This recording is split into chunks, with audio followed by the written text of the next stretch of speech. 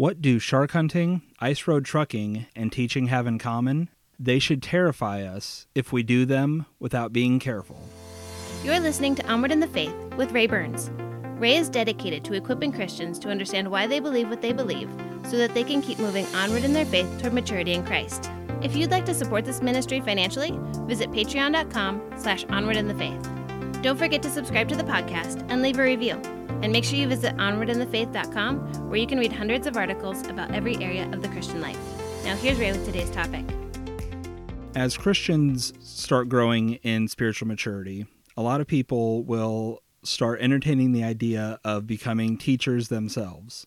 People can spend years sitting in Sunday school classes or under a pastor's preaching, and over time, as they grow, as they learn, and as they feel that they are prepared to share their wisdom and their love of Christ with others, the idea enters their mind of, hey, I should just teach. I should become a teacher, or I should become a preacher.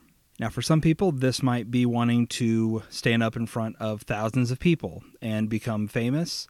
It could just be a small group of adults in a Sunday school class, or it could even just be teaching children. Whatever desires people have for teaching, it will hopefully come from a good place.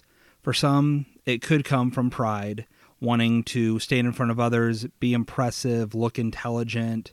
We could have all kinds of bad reasons for wanting to get into teaching, but for a lot of people, the desire will usually come from just a want to encourage their brothers and sisters in Christ. Maybe they've had a teacher or a pastor who was a big influence on them, and so they want to ultimately do that same thing for someone else. They want to be that big influence in someone else's life and bring other people closer to Christ, just as someone brought them closer to Christ. And so when you talk to people who have ideas of standing up in front of others or creating some kind of teaching content for people, a lot of times it's just a matter of, well, I feel like I know enough and so I should, or I just want to really be inspiring to others and be encouraging. But teaching isn't just being motivational or being inspiring, which is what we see a lot of in kind of secular teaching. You've got motivational speakers and life coaches and really intelligent professors and things like that, people who stand up and just pour out knowledge or pour out inspiration and just lead others into more knowledge or better lifestyles or what have you. But when it comes to teaching others about Christianity or teaching from the Bible, there's another aspect that we really need to consider, because when we teach the Bible, we aren't just giving out knowledge. We aren't just inspiring people to be better. What we're ultimately doing is we are taking on the responsibility for the spiritual growth of someone else. And so when we do that, we need to be very careful. And by the end of this episode, I think it'll be clear that this can actually be kind of a terrifying prospect, because when we stand up and say, here's what God's word says, here's what it means, and ultimately here's how it should change our lives, we are taking on a certain level of authority over those who are listening to us.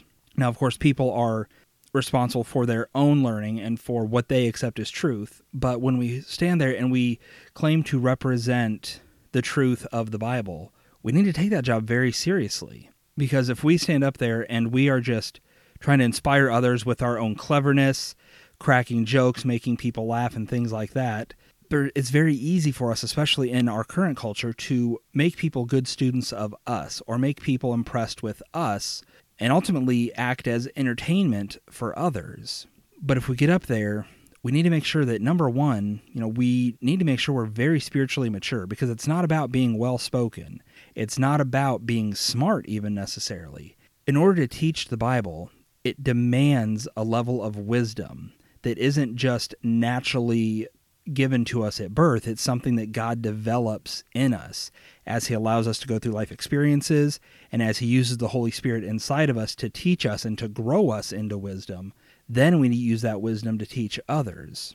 And another way that teaching in the church or in a Christian context differs from just how we normally think of teaching out in the world is that we are, in a way, expected to be faithful to God's word above all else, even if it doesn't jive with the message we want to give, or even if it is uncomfortable, or even if it'll make people upset.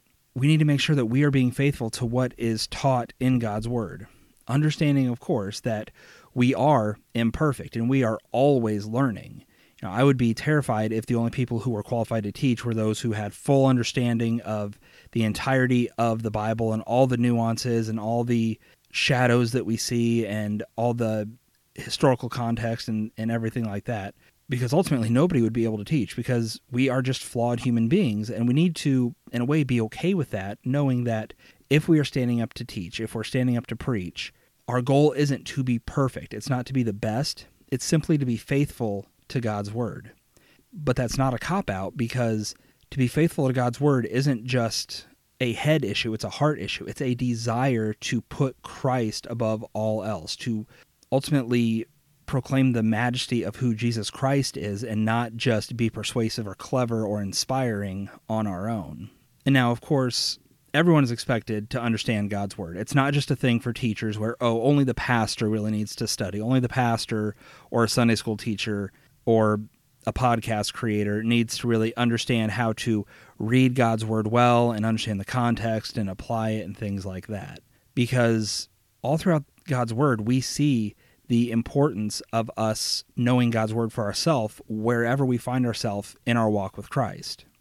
For example, we ultimately can't do something that we don't know. If we are called to live a Christian life, if we are called to obey God through His Word, we need to know God's Word in order to know what to obey within it.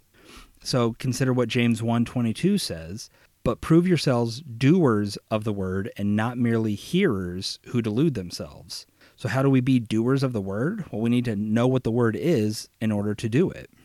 Or consider what Ephesians 6:4 tells us for fathers. It says, "Fathers, do not provoke your children to anger, but bring them up in the discipline and instruction of the Lord." So how do we teach our children about God, about the Lord, without knowing Him ourselves? And how do we know Him? We can say that we get it through personal experience and emotion, but really God reveals Himself most clearly in the Word that He's given us. And then whether we find ourselves in a teaching position or not, Christ was very clear that we are called to make disciples. We are called to bring people to Christ, not just to be saved, but also to grow in spiritual maturity so that they can then make disciples themselves. But we're warned that our disciples are going to be reflections of us. So in Luke 6, verses 39 and 40, Christ says, "And He also spoke a parable to them. A blind man cannot guide a blind man, can he? Will they not both fall into a pit? A pupil is not above his teacher, but everyone, after he has been fully trained, will be like his teacher." And then in a more broad context, we see this also repeated in 2 Timothy 2:2, which says, "The things which you have heard from me in the presence of many witnesses, entrust these to faithful men who will be able to teach others also."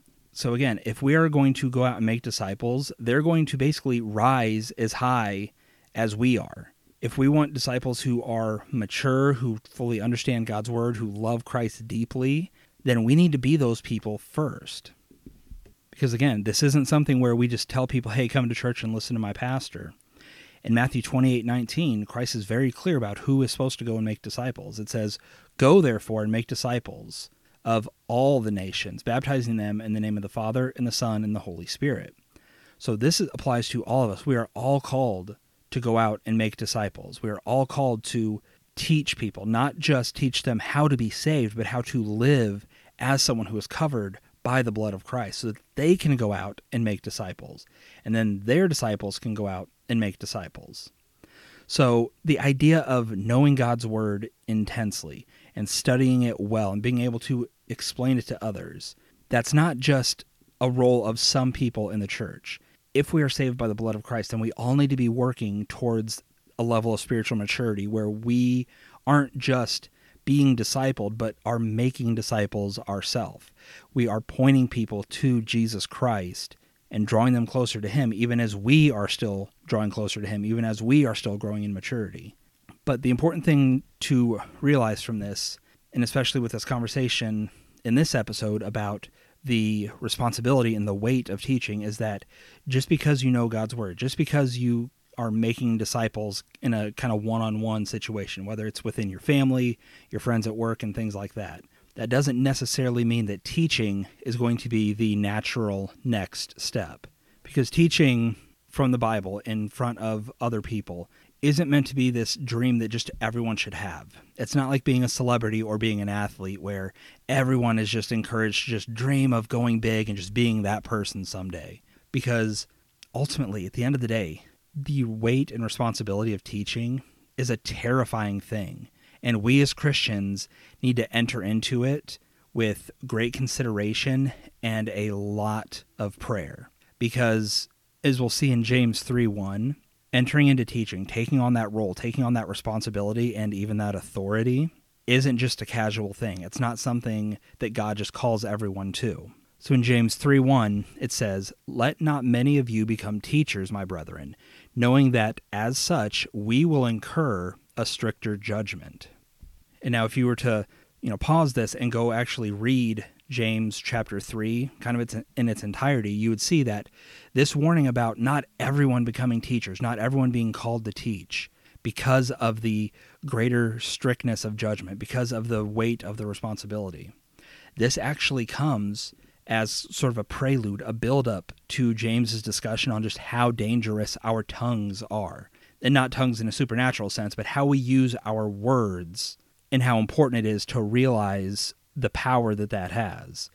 So in James chapter 3, verses 8 and 10, for example, it says, "But no one can tame the tongue. It is a restless evil and a deadly poison.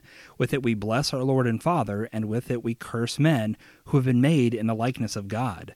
From the same mouth come both blessing and cursing. My brethren, these things ought not to be this way."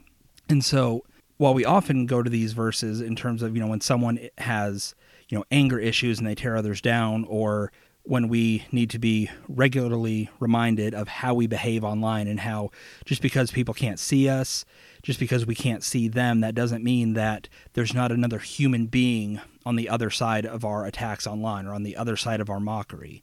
That's where we often see this passage used. But what we also see is that when it comes to the warnings of teachers, it's not just that we use our words to tear others down.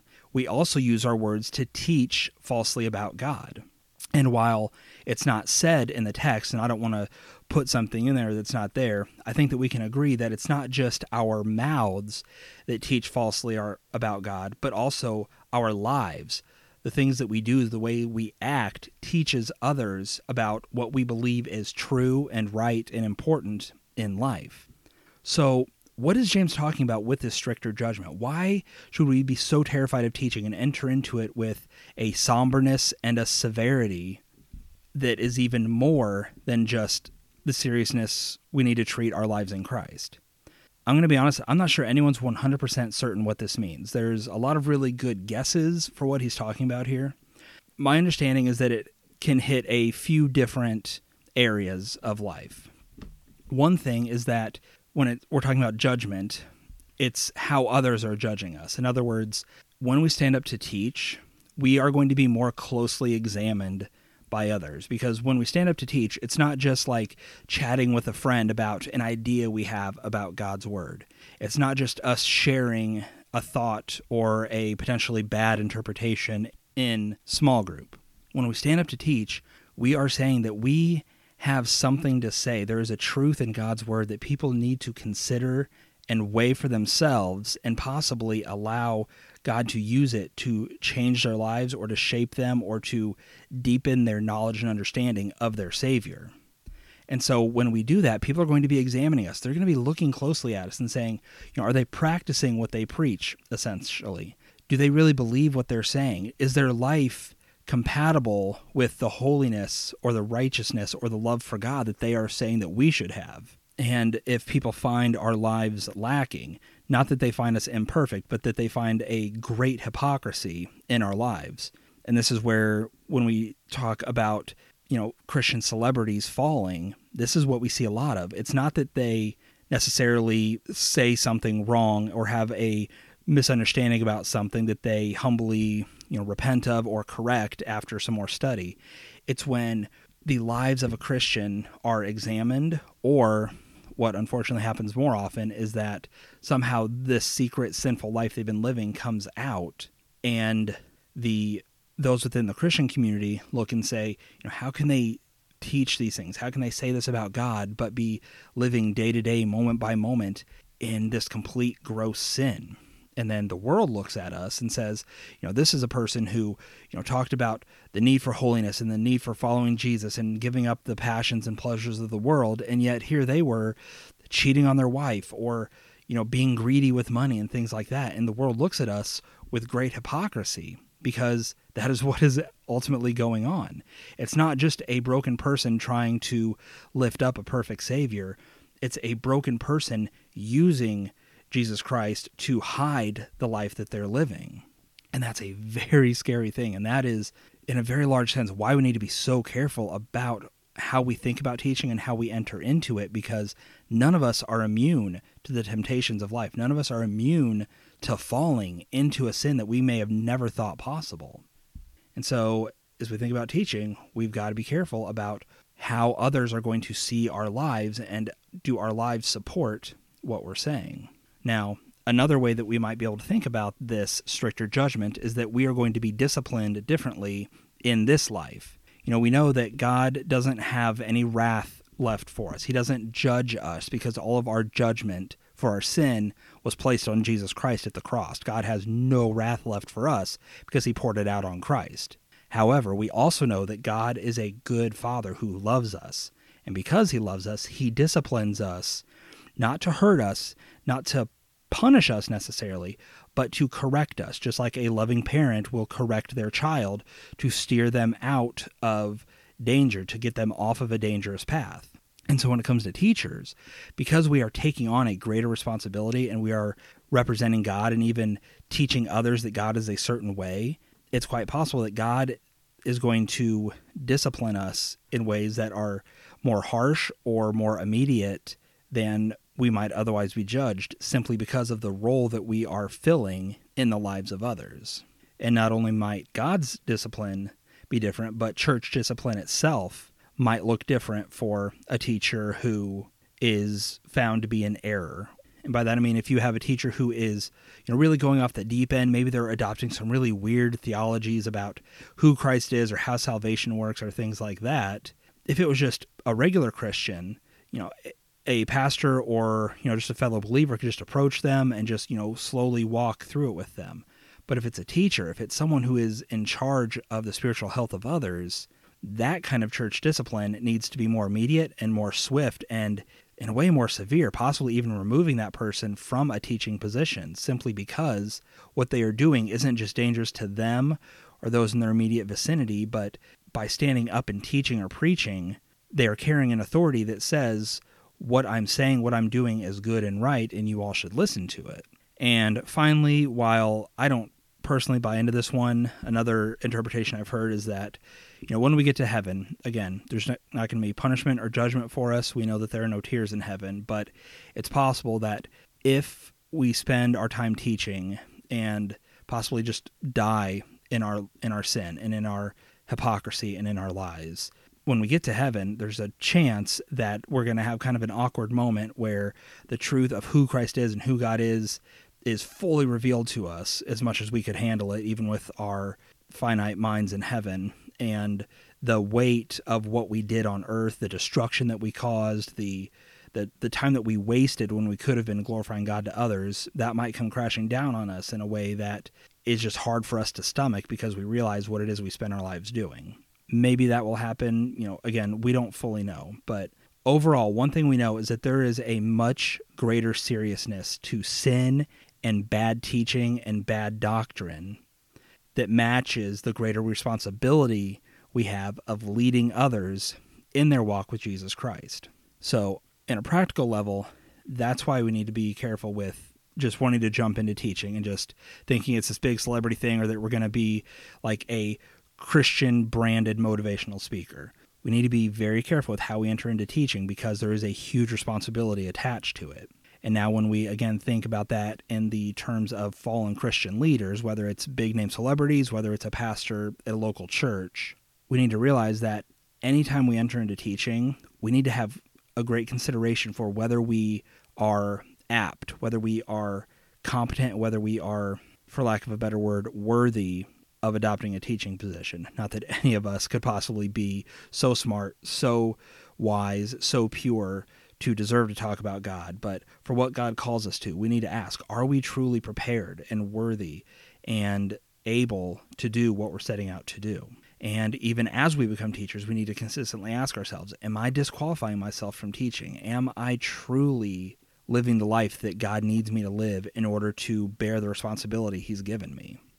And I would call for these considerations for pastors and Sunday school teachers, and this might not be something everyone would agree with, but I would argue that even a children's church teacher should have this consideration, because children aren't just a throwaway teaching opportunity. What they learn in Sunday school, what they hear their teachers say and teach them about, should be reinforcing what they're hopefully learning at home, but ultimately it should be driving them towards the reality of who Jesus Christ is.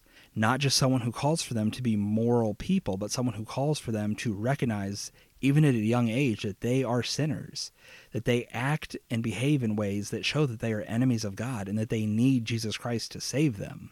And a Sunday school teacher carries that responsibility. They aren't just babysitters who do coloring pages. They are someone who is teaching our children about our beautiful and perfect Savior in a way that is kind of bite-sized and appropriate for their age and their level of understanding. And so that's why I'd argue, even children's church teachers, teaching 2- and 3-year-olds, everyone needs to be at a point where they are spiritually mature and responsible and capable in understanding of the role that they are filling in the lives of God's people and those who will hopefully one day become God's people.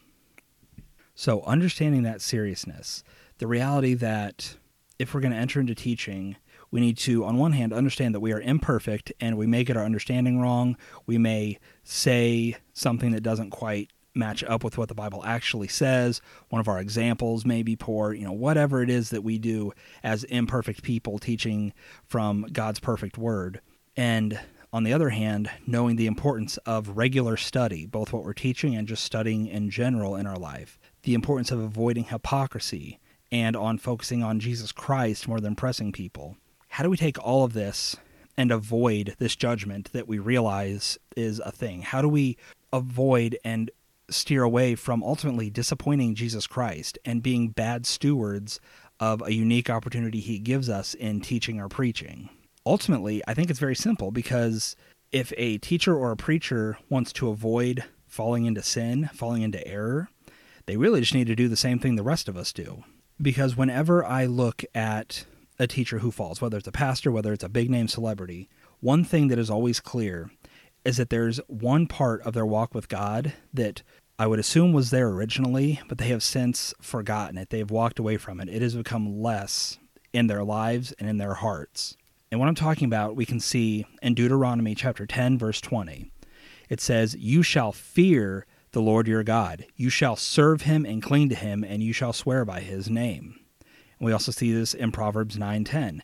"The fear of the Lord is the beginning of wisdom, and the knowledge of the Holy One understanding." So whenever we fall into sin in any capacity, whether we're teachers or not, the reason that we do it is because we don't fear God, or we don't fear Him more than we fear not having that sin in our lives, not enjoying that pleasure, not pursuing that desire. Our fear of us not having what we want outweighs our fear of God. And now when we talk about fear, this isn't a terror of God, that He's this big tyrant who's going to just crush us with His divine fist. But instead, this fear is an awe and a respect that is due to something that deserves it.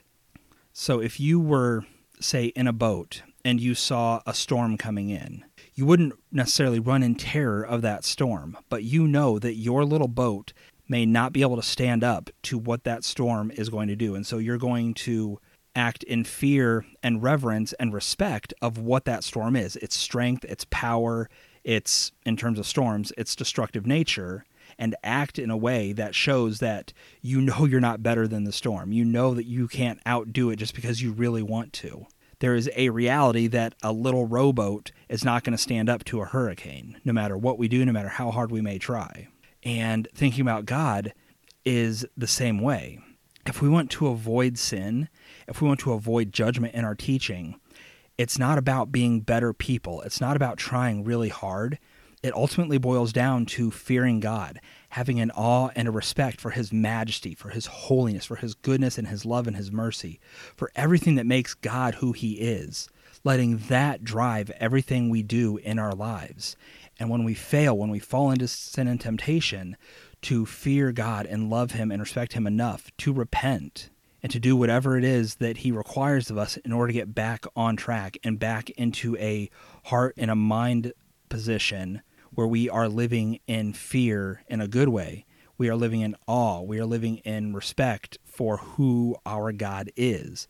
And as we teach, as we guide our children, as we just live day to day, we avoid sin, not because we're afraid that God's going to hurt us or punish us, because that was done on the cross, but instead we avoid sin because we see who God is and realize that there is nothing that sin can offer us that is better than what we find in our God.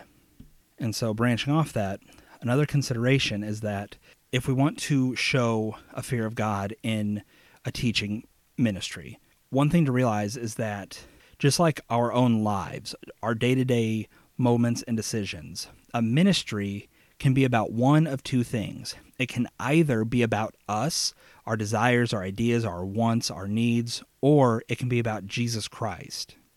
And so when we consider how it is that teachers fall and how we as people who may be in an opportunity to teach, what we need to do to avoid disqualifying ourselves or being under a harsher judgment or a stricter discipline from God. Like I said, whenever we examine a pastor or teacher who falls, or even just a Christian who falls, what we always see is that whatever they've done, whatever sinful life they've gotten into, whatever decisions they've made, however far they've fallen from being faithful to who God is, it's always going to start with one place, and that's just not properly fearing the Lord.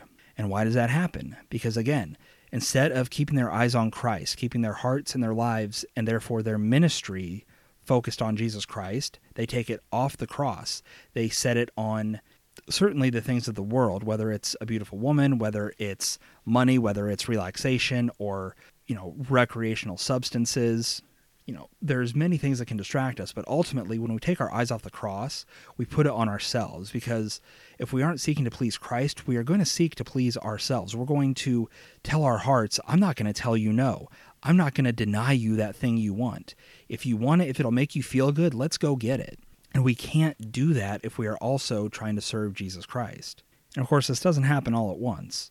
We know from experience that falling into sin isn't just some instant thing where suddenly we have surrounded ourselves in lies and deceit and are constantly pursuing sin. It's a very long series of compromises and decisions to follow our flesh over Jesus Christ. And so ultimately, as we think about teaching and even think about teachers in our own lives, we need to pray and expect them and hold them up and even lovingly correct them to make sure that these teachers are not disqualifying themselves and making a mockery of God.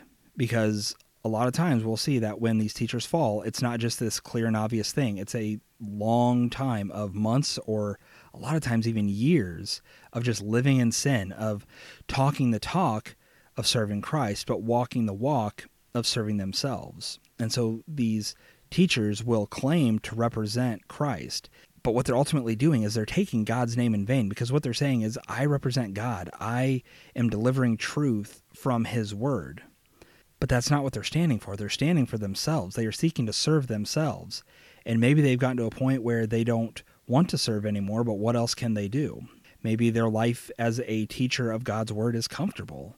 Whatever reason people have to ultimately live a lie and claim to represent God, we've got to realize that they're living in sin, not just by what they are doing with their lives, but also by then standing up and taking on the authority of a teacher of God's word. And that's a terrifying thing, because Galatians 6:7-8 reminds us, do not be deceived. God is not mocked. For whatever a man sows, this will he also reap. For the one who sows to his flesh will from his flesh reap corruption, but the one who sows to the Spirit will from the Spirit reap eternal life. So any teacher that we have in our lives, we need to realize that the weight and authority that they carry is a terrifying thing, because it is so easy for any of us to abuse and dishonor a holy God for our own foolish pleasures. But to do so while continuing to act in the name of God is something that is even scarier and even harder, and something that we need to be even more mindful of, because while we're not perfect, while we're all going to sin, to live in unrepentant sin, to just continue on living two lives, is going to put us under that stricter judgment from God. In whatever form that takes in our lives, we as teachers and people as preachers are warned that there is a strict, harsh judgment for those who would take on the responsibility of teaching. And that is why anyone who wants to teach needs to realize it's not just a natural next step. It's not something obvious that everyone should be doing. It's not something everyone should aspire to. Yes, aspire to the spiritual maturity and wisdom attached to being a good teacher. Aspire to be able to read God's word and interpret it and study it and explain it to others in a one-on-one setting. Those are good things, because those are ultimately just the mark of a mature follower of Jesus Christ. But that doesn't mean that someone should just naturally say, okay, well, obviously the next step is to get into teaching, to stand up in front of people, because there is a great and wonderful responsibility attached to that. And so if you are someone who does want to teach or is teaching, how do you protect yourself from sin and error? Well, like I said, it's the same thing for everyone, not just teachers. We have to start with a fear of the Lord. We have to love and respect everything that God is. We have to empty ourselves of our desires and everything that we think is good and right, because that's almost always going to come from a fleshly, sinful mindset. And instead, we need to put on Christ. Let him be our guiding post. Let him be the one who leads us into what is good and right, into what we should desire in life. And from there, we need to get to know God regularly. And we do that through prayer, through serving, but also through studying his word. Because we can't teach about the one that we don't truly know, and we can't know him without getting to know him through what he's given us. We may not sometimes like that we have a book to get to know God by. We want to just feel the emotion. We just want to live life and be kind of in the spirit. And while those things can help, that's not the primary way God has designed us to know him. And as teachers especially, that is not how we are to lead others. We don't lead on emotion and feeling. We don't let the world dictate what is good and right and try to form Christianity into that. We start by loving God's word, because we have a incredible awe and respect for the one who gave it to us. And from there, all we can do with our lives is just serve Jesus Christ in everything we do, in our teaching, in our home life, in our quiet time, and what we do on our phones, in every area of our lives. If we are fearing the Lord and if we're studying his word, then we're going to be able to faithfully serve our Savior in everything else in our life. So in conclusion, if you are a teacher, or if you want to someday teach, make sure that you prayerfully go into it, understanding the weight that you'll carry. If that terrifies you, if you feel you're not qualified, don't just do it because people say you should or you feel like you should. Let it be something that you know God is calling you to. And for everyone, whether you're a teacher or not, you have a teacher in your life, even if it's just your pastor. Make sure you're praying for them, because as we've seen, teachers and pastors carry a beautiful but terrifying responsibility given to them by their God. Thank you for listening to this episode of Onward in the Faith. This is a listener-supported ministry. If you would like to join in and support this ministry every month, you can visit patreon.com/onwardinthefaith. I hope this episode helps you keep moving onward in your faith toward maturity in Christ.